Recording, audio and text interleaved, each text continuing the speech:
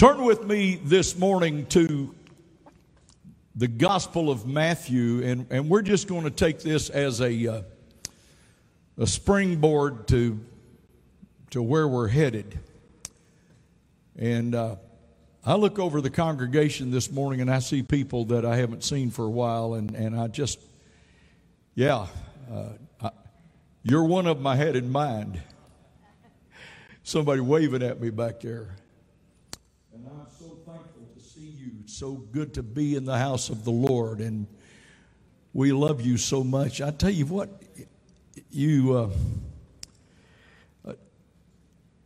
I know you love people. I know you do, but sometimes I think if you haven't been in the shoes of the pastor trying to lead, you just don't understand the depth of love that we feel for you. And when pastor says that, let me tell you something, it is not something light.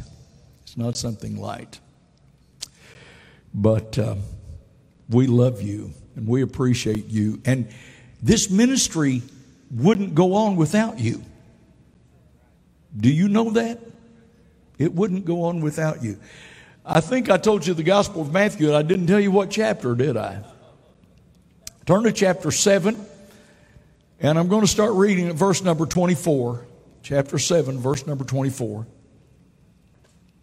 And we're going to start with the words of Jesus this morning. I can't think of a better place to start. But we're going to proceed quickly to look at some other things from Scripture. So let's look at Matthew chapter 7, starting at verse number 24, and I love this passage of Scripture. Therefore, whosoever heareth these sayings of mine and doeth them, I will liken unto a wise man which built his house upon a rock. And the rain descended, and the floods came, and the winds blew and beat upon that house. And it fell not, for it was founded upon a rock. And everyone that heareth these sayings of mine and doeth them not shall be likened unto a foolish man, which built his house upon the sand. And the rain descended, and the floods came, and the winds blew and beat upon that house, and it fell, and great was the fall of it. I was raised in church. I was raised in Sunday school, and one of the first little songs that I ever learned, was the wise man built his house upon the rock. The foolish man built his house upon the sand, and the rains came tumbling down. Sharon's down here doing it. Just the rains came tumbling down. And I don't know how many times I've read that passage of Scripture, and every time I read it, I think how important it is for us to get into the Word of God, to get into the Scripture. I want to talk to you this morning about following the instructions. Do you remember when you were transitioning from early childhood to adolescence? You didn't want to be that kid anymore. You felt like you were growing up. Your appetites hadn't quite changed. You weren't quite there yet. You still wanted in some ways to be a child, but you wanted to grow up. You wanted to grow up. Do you remember when you used to say, when I grow up, I won't have problems like I have now? I don't have problems like I had. I have bigger problems than what I had then. But I remember that transition stage. And I remember specifically that Christmas. Don was still a kid, but I was growing up. And Don had a list of toys that he wanted. Mom and Dad had asked us what we wanted for Christmas, and Don had a list of toys. I don't remember what it was, but I'm sure it was childish things because he was still a kid. And I told him, no, I don't want toys. I want model airplanes.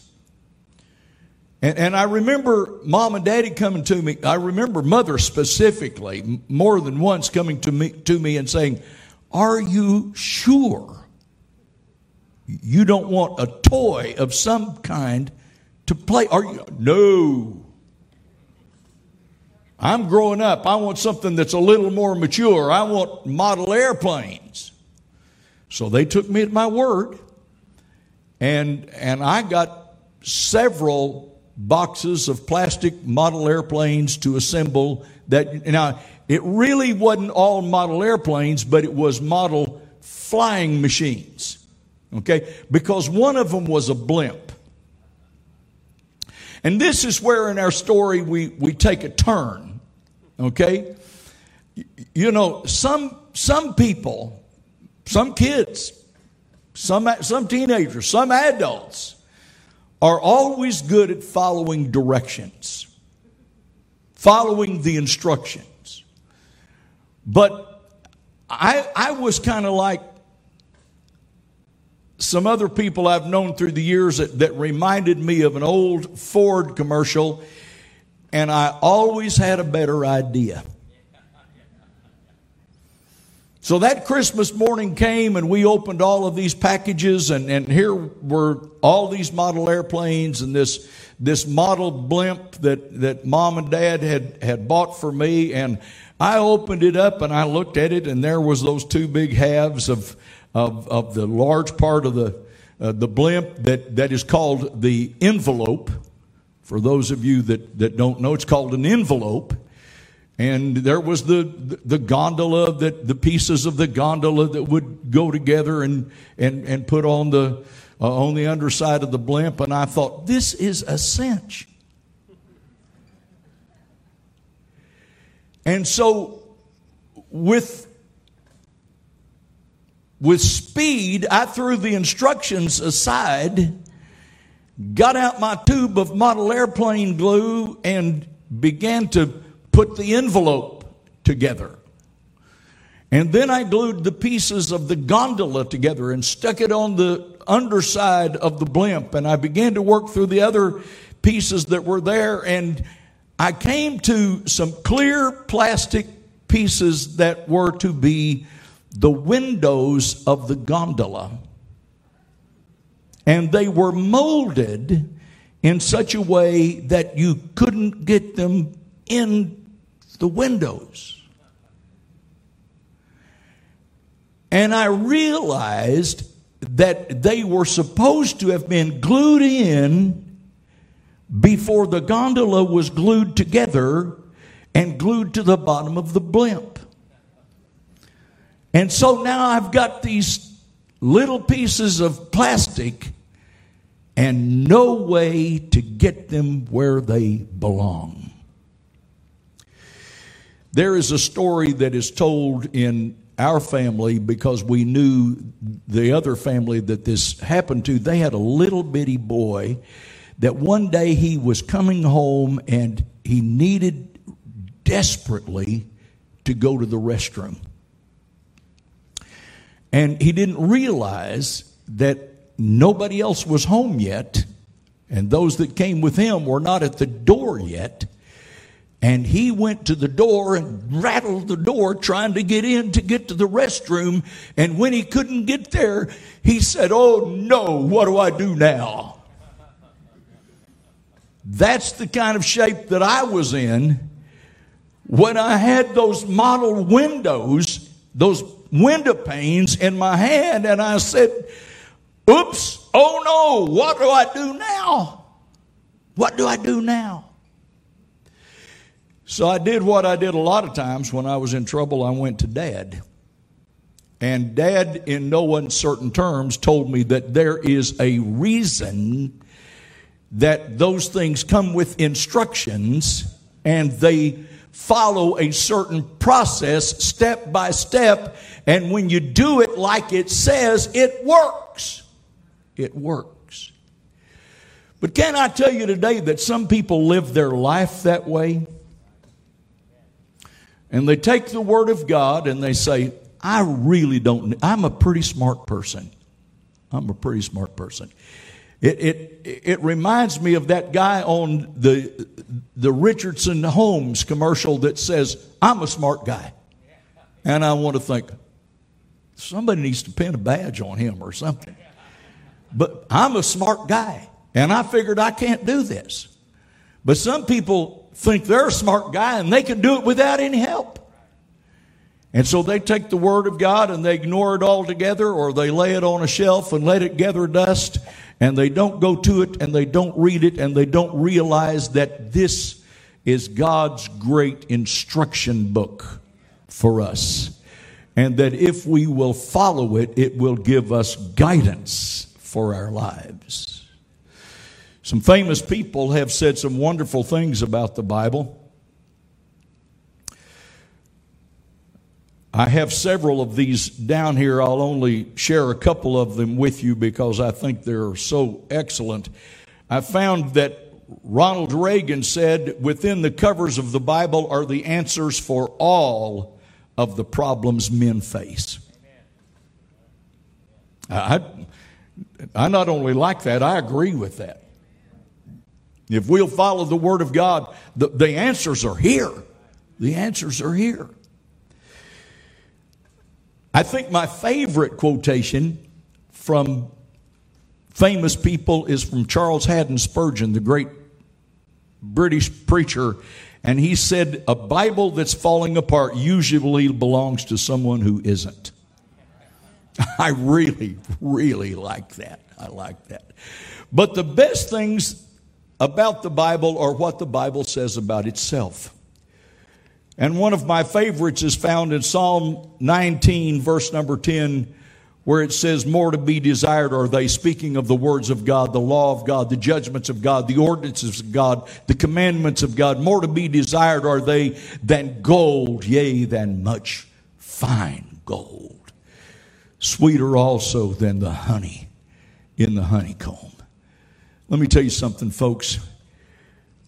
When you become a student of the Word of God, you understand the words of the psalmist when he said, they're of greater value than the riches of this world, than the sweetness of this world. They're of greater value than all of these things.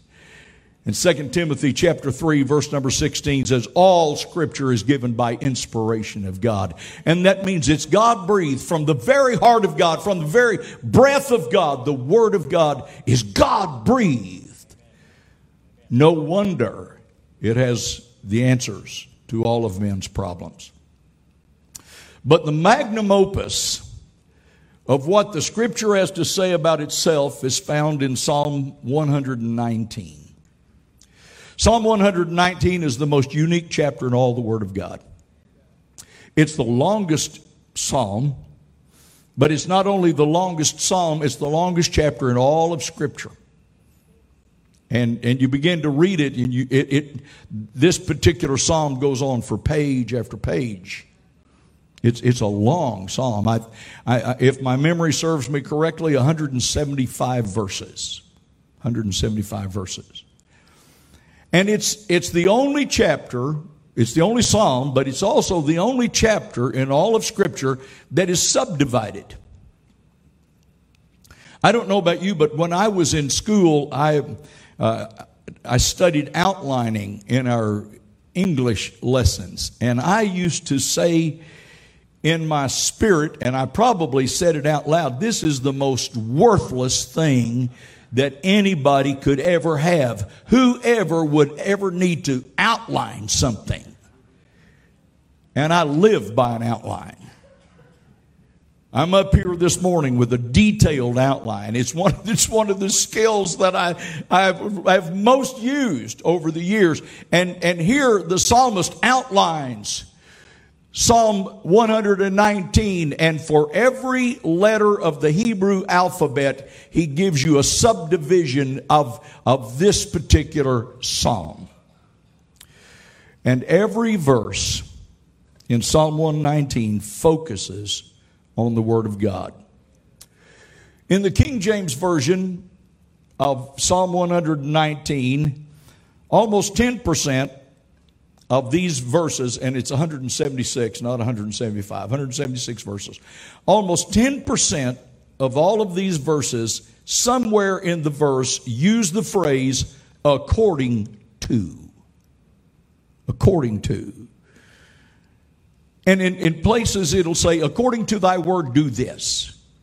Or it will say, do this according to thy word. And almost 10% of these 176 verses have that phrase, according to. And when you take all of those particular verses and you begin to look at them together, you find that they fall into several major categories, several major divisions. I want to talk about those divisions. I want to talk about some of these Psalms, but I want to talk about these divisions today. And the divisions are new life, new strength, new direction, and new hope. So let's talk a little bit, first of all, about new life. The key word in all of these that have to do with new life, and let me, if you're taking notes, it's verse 25, verse 107, verse 149, verse 154, and verse 156. And every one of these uses the word quicken. Quicken. Quicken me according to your word. According to your word, quicken me. Somewhere in there it uses that word quicken. And I looked up the word quicken. In the Hebrew, it means to cause to live, to make alive and whole. Barnes Notes, a commentary that I really enjoy from time to time, Barnes Notes says it means to restore that which is decayed. And the psalmist says here, take your word, Lord, and take my life that is in a state of decay. Take my life that is in a state of death. Take my life that is not alive really, even though I may breathe and walk and go to work and go to school, even though I may do all of these things. Take my life that is really dead and make it alive. Make it alive.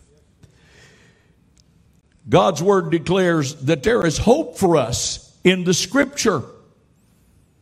There are so many of these verses that we could look at, but let me give you just a couple of these things this morning. 2 Corinthians chapter 5 verse number 17 says, if any man be in Christ, he's a new creature. New life has come into him. He's a new creature. Old things are passed away, and behold, all things are become new. All things are become new. Most of you are aware that about 3 months ago I got a new knee. Sometimes it doesn't like me very well, but I got it anyway, and I've got it now. Somebody told me just recently, you're the bionic man now. Well, 6 days, I'm not that fast, let me tell you.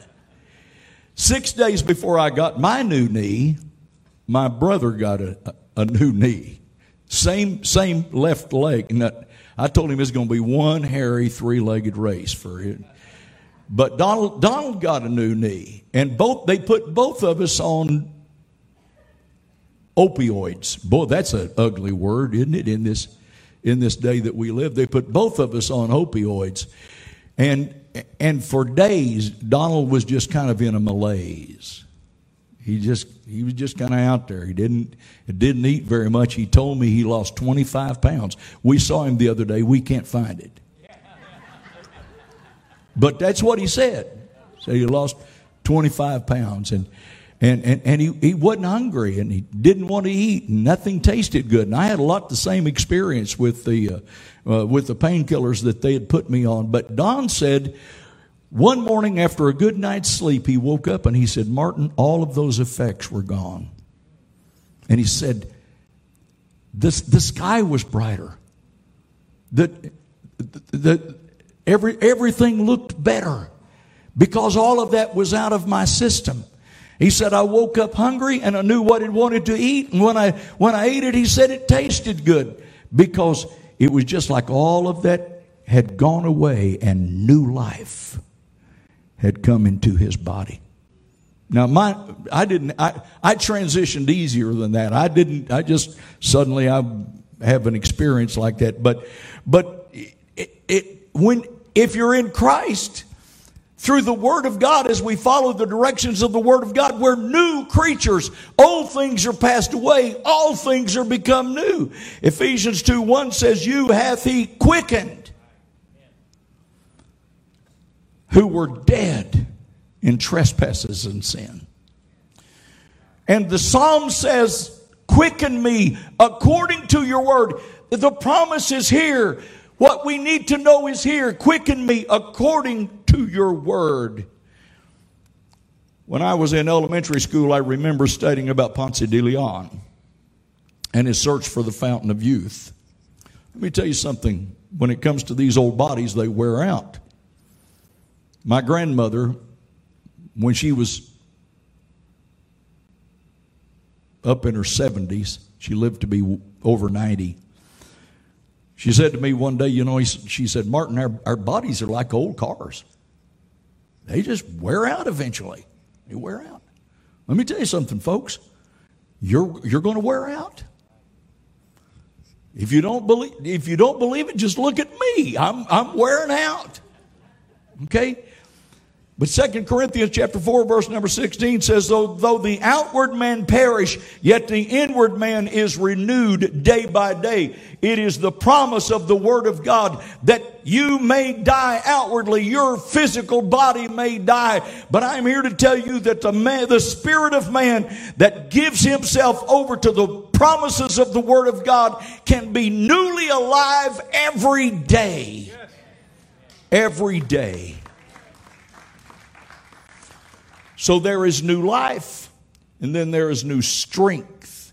Just a couple of verses here, verse number 28, verse number 116. And I really like verse number 28. It says, my soul melteth for heaviness, strengthen thou me according to thy word. Melting depicts a gradual wasting away. And heaviness pictures grief and sorrow and vexation. Over the years, I've loved the study of the letters to the 7 churches in the book of Revelation. And one of those churches is the church at Smyrna. And Jesus told the people at Smyrna, I know your tribulation. You may not remember that right offhand, but if you'll go there and look at that, he said, I know your tribulation. And the Greek word for tribulation there is thlipsis. Thlipis. Thlipsis. And thlipsis means to crush, to press together, to squash. It originally expressed sheer physical pressure on a man. And the commentator said it doesn't refer to minor inconveniences. Let me tell you something. We have a lot of people today that are crushed by minor inconveniences because they just let it overwhelm them. But he said that's not it. This doesn't talk about minor inconveniences, but real hardships. In fact, there was a method of execution where if a man had been condemned to die in certain places, they would take a huge boulder and lay that boulder on a man's chest and leave it there until it literally crushed the life, the breath out of his body. That is thlipsis. Thlipsis. You see, in a day of pandemic and quarantine, in a day of political lying and intrigue. In a day of philosophies and personal opinions that fly in the face of biblical truth. In a day of demonstrations that become riots. And on. These satanic, and folks, they are. These satanic pressures attempt to crush the life from the souls of God's people. But Scripture says that we can have strength according to His Word. We can resist. We can stand. We can endure according to His Word. According to His Word. 2 Corinthians chapter 12 verse number 9 says, "And He said unto me, My grace is sufficient for thee, for my strength is made perfect in your weakness." Let me tell you something. I can't stand on my own. I can't face these things on my own. But if I lean on the truth of the Word of God, I can have strength to stand. So Paul says, "Most gladly, therefore, will I rather glory in my infirmities, that the power of Christ may rest within me." Folks, understand, we are weak, but He is strong. And if we lean on Him, if we go to the promises of His Word, if we take Him at His Word, we can have the strength to stand. As a junior or senior in high school, examining colleges that I wanted to go to, Mom and Dad let me take out of school a couple of days to go to college days at Evangel College. At that time, it's Evangel University now in Springfield, but it was Evangel College at that time. And I remember staying, and some of you won't even remember these days, but back then, the college was an old Army hospital. And they had all of these long halls with rooms that had been used for holding patients. And that's where the students were housed. And they were beginning a building project. And the man that was in charge of designing this was one of our speakers and our guides on this particular day.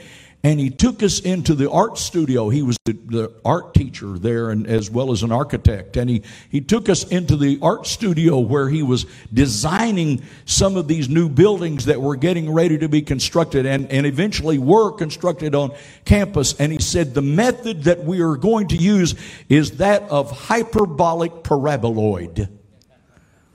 Now let me tell you something. I need help even spelling it. But he explained that a hyperbolic paraboloid is a method of construction that the more pressure you put on it, the stronger it becomes. Can I tell you this morning that Jesus is your hyperbolic paraboloid? And the more of the weakness and the pressure of your life that you put on Him, the stronger He can be for you.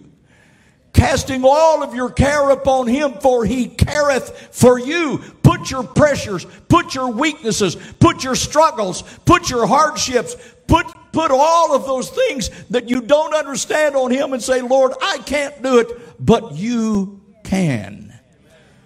Following God's Word, Satan and circumstance cannot crush the life out of you if you will follow God's Word. So there's new life, there is new strength, there is new directions. If you're writing down, it would be verse number 9, verse number 65, and verse number 169 in Psalm 119. Verse number 9 says, "Wherewithal shall a young man cleanse his way?" How do I straighten out my life? How do I go in the right direction? Wherewithal shall a young man cleanse his ways? And then the psalmist says, by taking heed thereto according to thy word. By taking heed according to thy word. Wherewithal is an exclamatory interrogative. How in the world am I going to do this? How am I going to manage this life? How am I going to go the right way? How am I going to find the right answers in this life? That's the kind of question that it is. How do I do this? Wherewithal? And the psalmist says, I do it by taking heed according to your word. The psalmist says, how do I cleanse my ways? The connotation of cleansing is a translucence. It's glass. It's the type of life that says what you see is what you get. If you see me, I am what I am. I am what I am. I learned a long time ago, I can only be me. I can only be me. You see, David knew there was no place to hide from God. God can see you. It doesn't make any difference. God can see you. Psalm 139, verse number 8, if I ascend into heaven, thou art there. If I make my bed in hell, you're there too, Lord. And then he goes on to give more explanation and more places. Lord, if I went here, if I went there, but Lord, you are there. You see, David wanted his life to take the direction that pleased the Lord. Psalm 19, verse number 4, let the words of my mouth and the meditation of my heart be acceptable in thy sight, O Lord, my strength and my redeemer. Lord, let my life be what you want it to be. Let it be what you want it to be. So there was new life, there was new strength, there was new direction, there's new hope. In these new hope verses, and it's verse number 41, 58, 76, 90, 91, and 170 for those of you that are writing these down. What I see here is that your word says you will be merciful.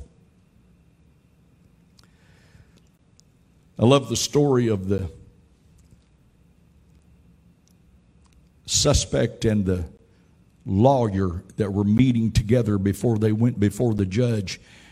And the lawyer said to the suspect in this crime, shall I demand justice? And this prisoner looked at him in terror and said, oh no, plead for mercy. Let me tell you something. When I stand before the Lord, I don't want justice. I want mercy. I want mercy. It's the only hope that we have of eternity is the mercy of God. The mercy of God.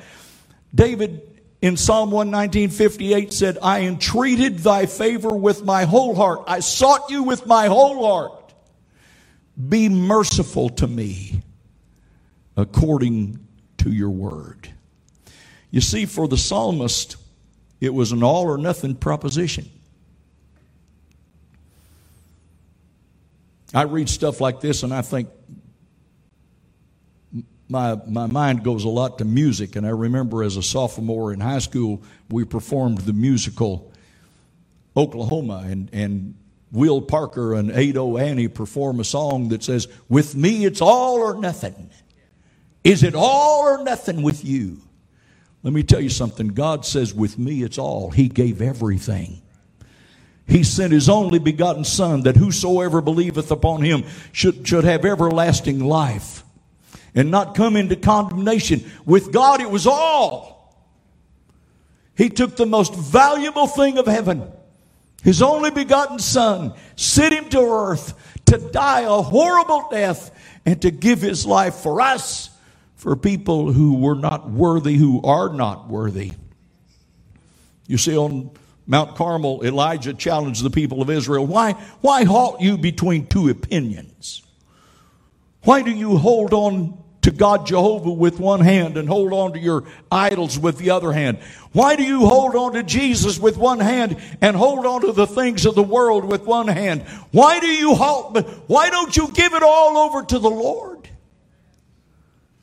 And if you give it all over to the Lord, there will be mercy. You see, the prophet was calling for them to make up their mind one way or another. Live for God or don't. But don't be caught in the middle. The lukewarm church of Laodicea was spewed out of the mouth of Jesus because they wouldn't choose. They were living kind of a half-hearted life. Oh God, today keep us from half-hearted Christianity. Keep us from half-hearted commitment. Live for the Lord with all of our hearts. God spoke through Jeremiah in Jeremiah 29:13 and said, "And ye shall seek me and find me when ye shall search for me with all your heart." With all your heart. You see, God is still looking for people to serve Him with all of their heart. And when we do, His mercy is always available according to His Word. According to His Word. So what do we take away from this? The first thing I want you to realize today, that I want you to take away, is you never go wrong when you follow the instructions. You never go wrong when you follow the instructions. Secondly, when we follow God's Word, Satan and circumstance can't crush out your life.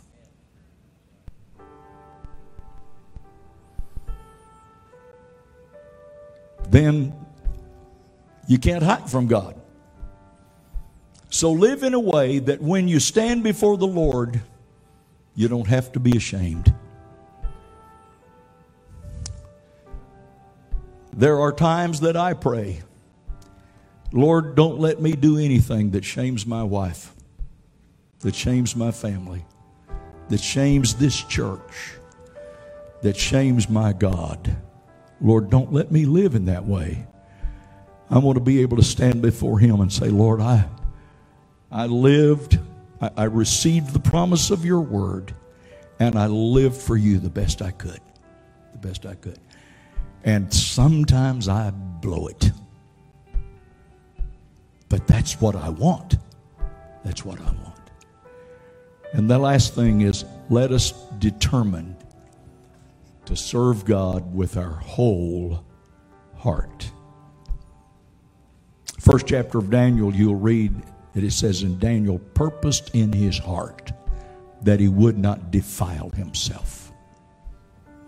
He purposed in his heart. He made up his mind. You'll never do it until you make up your mind. And Daniel made up his mind. Let's bow our heads together, shall we? Father, we stand before you realizing, Lord, every one of us are flawed. And every one of us from time to time make terrible mistakes. And we commit sin. Sometimes it's not mistakes. Sometimes it's just flat out sin, Lord. And I pray, Lord, today that more than ever before, we will become people of the Word. People, Lord, who realize that if we follow the instructions that you have given to us, that we may not be successful in this life, but we will be eternally successful. And I pray, Lord, today that you'll reach down and that you will touch us.